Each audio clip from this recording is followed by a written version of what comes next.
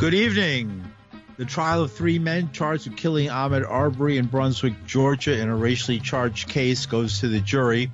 The story of citizen arrest laws and slavery, and the president says gas prices will be coming down. With these and other stories, I'm Paul Durienza with the WBAI News for Tuesday, November 23rd, 2021.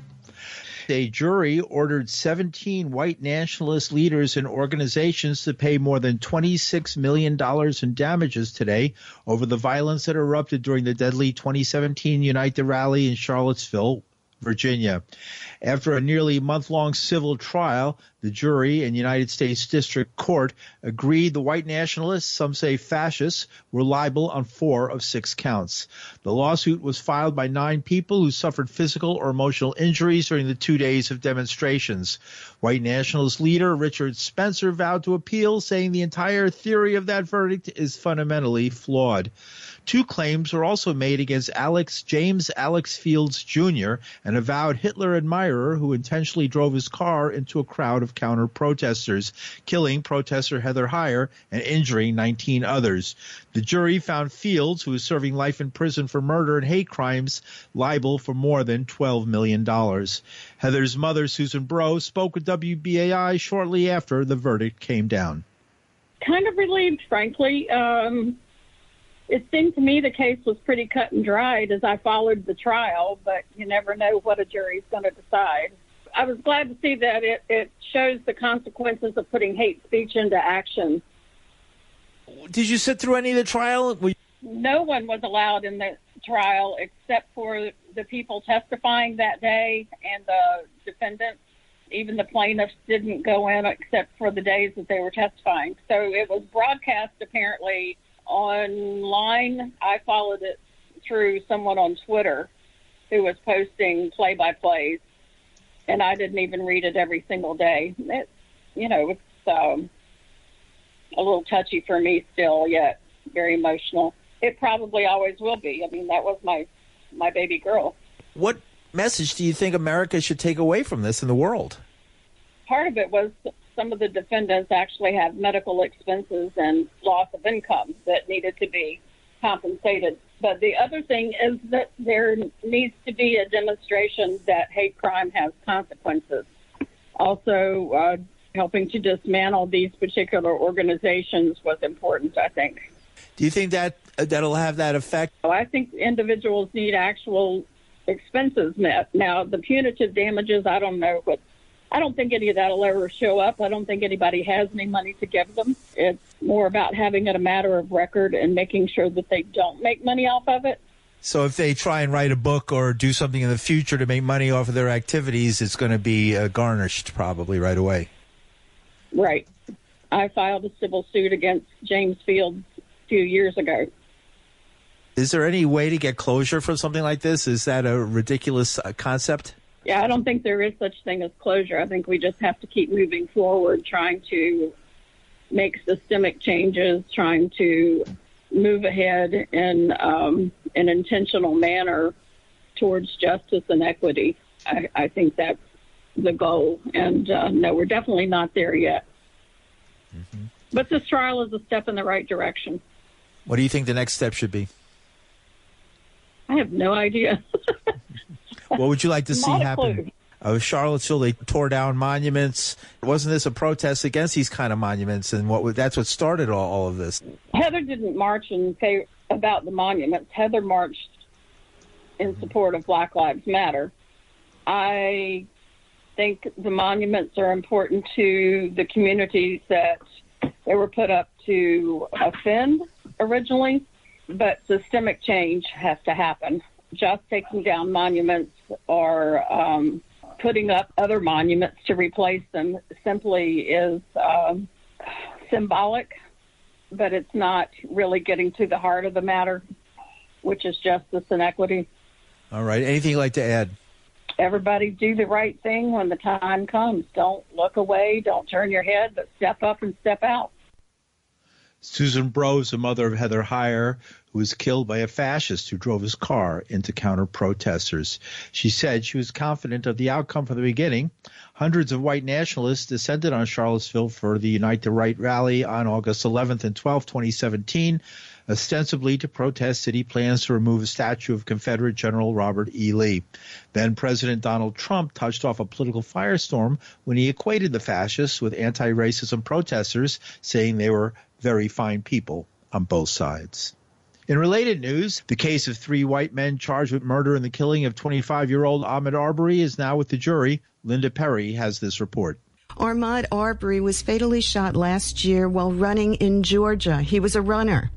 The defense said Arbery had no history of jogging in the neighborhood where he was killed.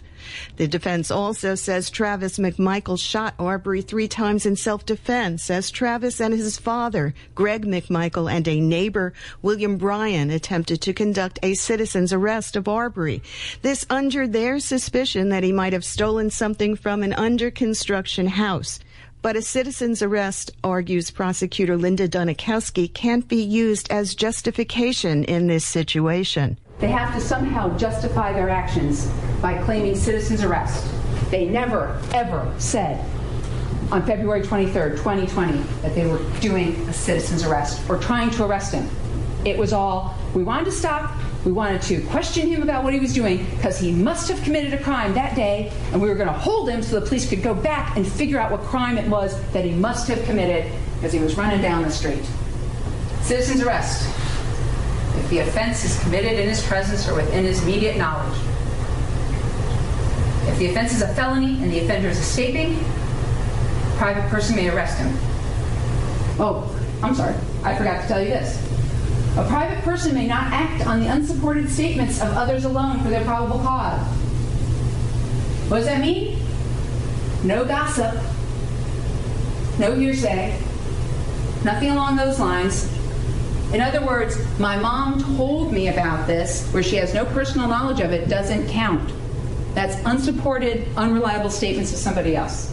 The defense repeatedly blamed Arbery for his own death. A defense attorney for Travis McMichael, the man who fired the fatal shot, said Arbery was killed as he violently resisted a legal effort to detain him to answer questions about burglaries in the neighborhood. This was just outside the port city of Brunswick. Dunikowski told jurors that the men cannot claim self-defense if they were the aggressors, and she recounts Greg McMichael's statement to the police. My intention was to stop this guy so they could be arrested. Never says for what. Never says what crime it was he was going to be arrested for. I don't think the guy's actually stolen anything. Did he break into a house today? I don't know. And in that same sentence, he could be arrested, or at least identified. So this is all for identification. This whole entire thing, this was all to do what? Identify Mr. Arbery. That's what we're doing. That's what Greg McMichael says. How do you know it was an attack on Mr. Arbery? Strangers with intent to kill? I yelled, "Stop or I'll blow your fucking head off," or something. I wanted to know that we weren't playing. This is what he said to the police. Now, Borgo got up here and went, yeah, he was just confused. He didn't mean that. He didn't remember what he said. Really? He proudly told the police, this is what he said to Mr. Arbery. We're going to kill you if you don't stop. The prosecution said this isn't about whether the 3 are good or bad people. It's about accountability. When they do something like this, they have to be held accountable and responsible. Nobody gets a free pass. Okay? Would you get a free pass? Who gets a free pass? No. The law basically says if you commit the crime, you're going to be held responsible. And ladies and gentlemen, when you come back with a guilty verdict on all the charges, this isn't saying somebody's a good person or bad person. What you're saying is, you know you committed the crime. Now we know you committed the crime too. That's all it is. They know what they did. It's not like they don't know what they did. Jurors got the case today on Tuesday after a nearly 2-week trial in which prosecutors argued that the men provoked the fatal confrontation, and defense attorneys insisted their clients acted in self-defense. The prosecution got the final word because it carries the burden of proving its case beyond a reasonable doubt. Linda Perry, WBAI News, New York. Back to you, Paul. And thanks, Linda. We'll have more on this story later in the newscast. And another child has died in the horrific crash of an SUV into a Christmas parade in Waukesha, Wisconsin, raising the death toll to 6, with near 50 injured, some critically. Meanwhile, Darrell Brooks Jr. was charged with 5 counts of intentional homicide in the crash Sunday in Waukesha, a Milwaukee suburb. Conviction on first-degree intentional homicide carries a mandatory life sentence, Wisconsin's stiffest penalty. Brooks made his initial appearance in court Tuesday. He could be heard crying during the proceeding, leaning over with his head nearly in his lap with his attorney resting a hand on his back. Mayor Sean Riley described the parade as a Norman Rockwell-type event that became a nightmare. And in New York City, with a major Thanksgiving parade on tap for Thursday morning, Mayor Bill de Blasio said the gathering would be safe. It's tragic and horrible what happened in Wisconsin, but I will tell you, NYPD for years and years has planned for very careful security around the parade. It's something we talk about the night before. We give an update every year on what's going on, but very meticulous efforts have been made to prepare. We've dealt with a lot of threats previously. At this moment, there's no credible and specific threat to New York City. But we take it seriously, and we're in a high state of preparation for sure. Mayor de Blasio, weather on Thursday is expected to be cool and dry with a little wind, perfect for a parade. That's been canceled since the COVID pandemic swept the city. And in Washington, earlier today, President Joe Biden ordered a record 50 million barrels of oil released from America's strategic reserve, aiming to bring down gasoline and other costs in coordination with other major energy-consuming nations, including India, the UK, and China. So today I'm announcing that the largest ever release from the U.S. Strategic Petroleum Reserve to help provide the supply we need as we recover from this pandemic. In addition, I brought together other nations to contribute to the solution. India, Japan, the Republic of Korea, and the United Kingdom have agreed to release additional oil from their reserves, and China may do more as well. This coordinated action will help us deal with the lack of supply, which in turn helps ease prices. The bottom line, today we're launching a major effort to moderate the price of oil, an effort that will span the globe in its reach and ultimately reach your corner gas station, God willing. And that's the president earlier today. Gasoline prices are at about $3.40 a gallon, more than 50% higher than a year ago, according to the American Automobile Association. The Strategic Petroleum Reserve is an emergency stockpile to preserve access to oil in case of disasters. Maintained by the Energy Department, the reserves are stored in caverns created in salt domes along the Texas and Louisiana Gulf Coast. There are roughly 605 million barrels of petroleum in the reserve. Americans used an average of 20.7 million barrels a day during September. That's according to the Energy Information Administration. That means the release equals about 2.5 days of additional supply. And TC Energy is seeking $15 billion in damages from the United States government for the cancellation of the Keystone XL pipeline project, having filed a formal request for arbitration under the North American Free Trade Agreement. State Department spokesperson Ned Price. Firm that we've received a request for arbitration from TC Energy Corporation and TransCanada Pipelines Limited. Canada is a key U.S. partner in energy as well as in efforts to address climate change and protect the environment. We look forward to working with Canada to meeting these challenges together. We will, and we know we must. We expect to publish the request for arbitration on our website in the coming weeks, and in the meantime, as I said, we're just not in a position to comment on pending litigation. And that is net price of the State Department. TC Energy recorded a roughly $1.8 billion impairment charge for Keystone XL in May and formally terminated the project in June. The roughly $9 billion Keystone XL project was designed to move 830,000 barrels a day of heavy Canadian crude through Nebraska and ultimately to the Texas Gulf Coast through the entire Keystone system. Keystone XL previously was killed by the Obama administration and promptly revived by former President Donald Trump. But court rulings and regulatory holdups kept TC Energy's pipeline construction from progressing far enough in 2020, and Biden had long vowed to revoke the presidential permit if he won the White House. And in New York, Michael Cohen, who was former President Donald Trump's longtime personal lawyer until his 2018 arrest, said today that his 3-year prison sentence, mostly spent in home confinement, was over as he took another swipe at his former boss and vowed to continue cooperating with law enforcement probes. How's it feel to be free man? It feels great. We are a country of laws without justice. My release today in no way negates the actions that I took at the direction of and for the benefit of Donald J. Trump. But it also does not negate the behavior of the Justice Department, Bill Barr, the Southern District of New York prosecutors, Judge William H. Pauley III, or Donald himself in my initial incarceration and prosecution. It also does not excuse the latter, unconstitutional action of remanding me back to Otisville due to my refusal to waive my First Amendment constitutional right to publish my memoir, Disloyal. Nevertheless, I remain cognizant of my responsibilities and my release today. And today I will not cease my commitment to law enforcement. I will continue to provide information, testimony, documents, and my full cooperation on all ongoing investigations to ensure that others are held responsible for their dirty deeds and that no one is ever believed to be above the law. Cohen, who reported to prison in May 2019, was released to home confinement after about a year as authorities released low-security risk inmates during a coronavirus outbreak in federal prisons.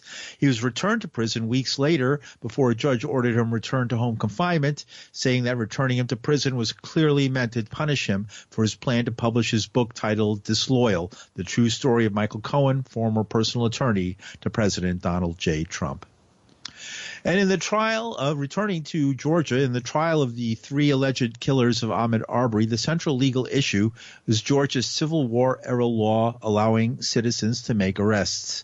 The law was partially repealed after the Arbery killing, but it's a law that's operable for the purposes of the trial of a father and son, Travis and Gregory McMichael, and William Roddy Bryan. But defense lawyers were quick to make use of the statute. The evidence shows overwhelmingly that Travis McMichael, honestly and lawfully, attempted to detain Ahmaud Arbery according to the law and shot and killed him in self-defense. And defense lawyer Kevin Goes said it wasn't his client's fault if Arbery wanted to, what he called, commit suicide by citizen's arrest, drawing a connection with the phenomenon called suicide by cop. That's drawing up police shooting as a way to kill oneself. Suicide by cop is not reasonably foreseeable, nor is suicide by citizen's arrest. When Mr. Arbery turns towards Mr. McMichael, that is an intervening circumstance that breaks any causative chain here with respect to the shooting and death itself. Likewise, and I'm certainly not taking sides in this. It'll be for the jury and for the court to determine the guilt or innocence of the McMichael defendants. And that was today, or earlier this week, I should say. Prosecutor Linda Dinokoski described the law during her summation today. So what is the law? A private person may arrest an offender if the offense is committed in his presence. What does that mean? Right here, right now, I saw you commit an offense. Okay? I saw you criminally trespass on that property right here, right now, on February 23rd, 2020. I saw you commit a burglary. I saw you commit whatever crime it is. It's in your immediate presence. Or within immediate knowledge. Okay, we talked about that. What that means is, I saw the crime. I can't chase after the person. I just have to try and arrest them right there. But if it's a felony, and if they're escaping, They're running away. I get to chase after them. A private person may arrest him upon reasonable and probable grounds of suspicion. And that was Linda Dinokoski, the prosecutor in the trial. Alan Singer teaches history at Hofstra University, previously at New York City high schools. He says the citizen arrest law in Georgia was used to capture escaped slaves during the Civil War and had a long history previously in England, the colonies, and later the United States itself. There are citizens arrest laws in virtually every state and locality in the United States, and they date back to medieval England, where they're part of English common law and they're brought over to the American colonies. What happens that's distinctive in Georgia is that Georgia is the first state to codify its laws. In 1863, during the Civil War, Georgia has a problem. Its slave patrols are all up in Virginia defending Richmond from Union forces. Enslaved Africans are leaving the plantations to flee to Union lines and freedom. What Georgia does is it adds to its law code citizens arrest, which basically empowers any white person to stop any black person to assume that they're committing a crime. What's the crime they're committing? They're stealing property. What's the property they're stealing? They're stealing themselves. So that's the origin of the Georgia citizens arrest law. And would they need any reason? Would they need any reason to stop somebody? They were black. Being black under the original citizen arrest law in Georgia was sufficient justification for stopping someone and demanding that they prove they were free. Under the Fugitive Slave Acts of 1793 and 1850, which are federal acts, essentially they have the same impact. Under the Fugitive Slave Act, any African American who is stopped must prove that they are free. The assumption is that they're property and that they're stolen property. So there's this long tradition in the United States, a long history of African Americans being denied any kinds of due process. You have people in the North, free people, being kidnapped and sold into slavery because they were unable to prove they were free. What happens after the Civil War is these laws continue because during Reconstruction, what you have is the emergence of white terrorism. That's the Ku Klux Klan. And what the citizens arrest law does, really for the next 100 years, is it gives cover for white terrorism against African Americans. What is the link between these fugitive slave patrols we were just discussing and the use of the citizens arrest statute, which I believe is no longer in play, and it was actually repealed after the Arbery It was modified. It was modified. The state of Georgia was embarrassed by what happened, by having a law dating back to slavery days. So they repealed the original Fugitive Slave Act and they replaced it. What's going on in Georgia today is these three men did not witness a crime. Right. They saw a black man jogging in the street and they took it upon themselves to try to stop him, to corral him with their vehicles. They assaulted him. Because they assaulted him, they have no right to argue self-defense. He was the one who was engaging in self-defense, not them. They murdered him because they were racist, because their assumption was a black man jogging through rural Georgia must have been involved in some kind of crime, which they did not see, and actually no crime had taken place. Alan Singer teaches history at Hofstra, previously in New York City high school system. He says the citizen arrest law was used to we just went through that. Let me jump ahead. Ashley M. Jones was recently named the Poet Laureate in Alabama. She's the author of the poem All Y'all Really from Alabama that describes life in a place where citizen's arrest is the law of the land. All y'all really from Alabama. The straitjackets of race prejudice and discrimination do not wear only Southern labels. The subtle psychological technique of the North has approached in its ugliness and victimization of the Negro the outright terror and open brutality of the South. Reverend Dr. Martin Luther King, Jr., Why We Can't Wait. This here the cradle of this here nation. Everywhere you look, roots run right back south. Every vein filled with red dirt, blood, cotton. We the dirty word you spit out your mouth. Mason-Dixon is an imagined line.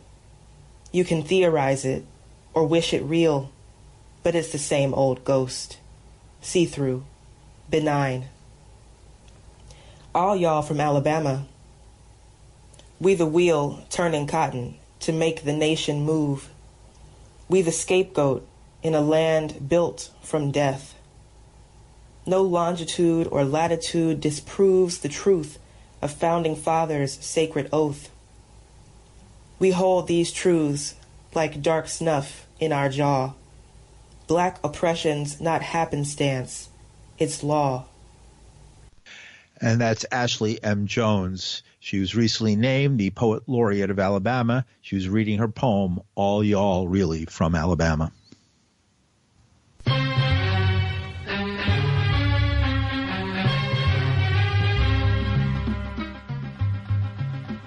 And that's some of the news for Tuesday, November 23rd, 2021. The news was produced with Linda Perry. Our engineer is Reggie Johnson. From New York City, I'm Paul DiRienzo. Thanks.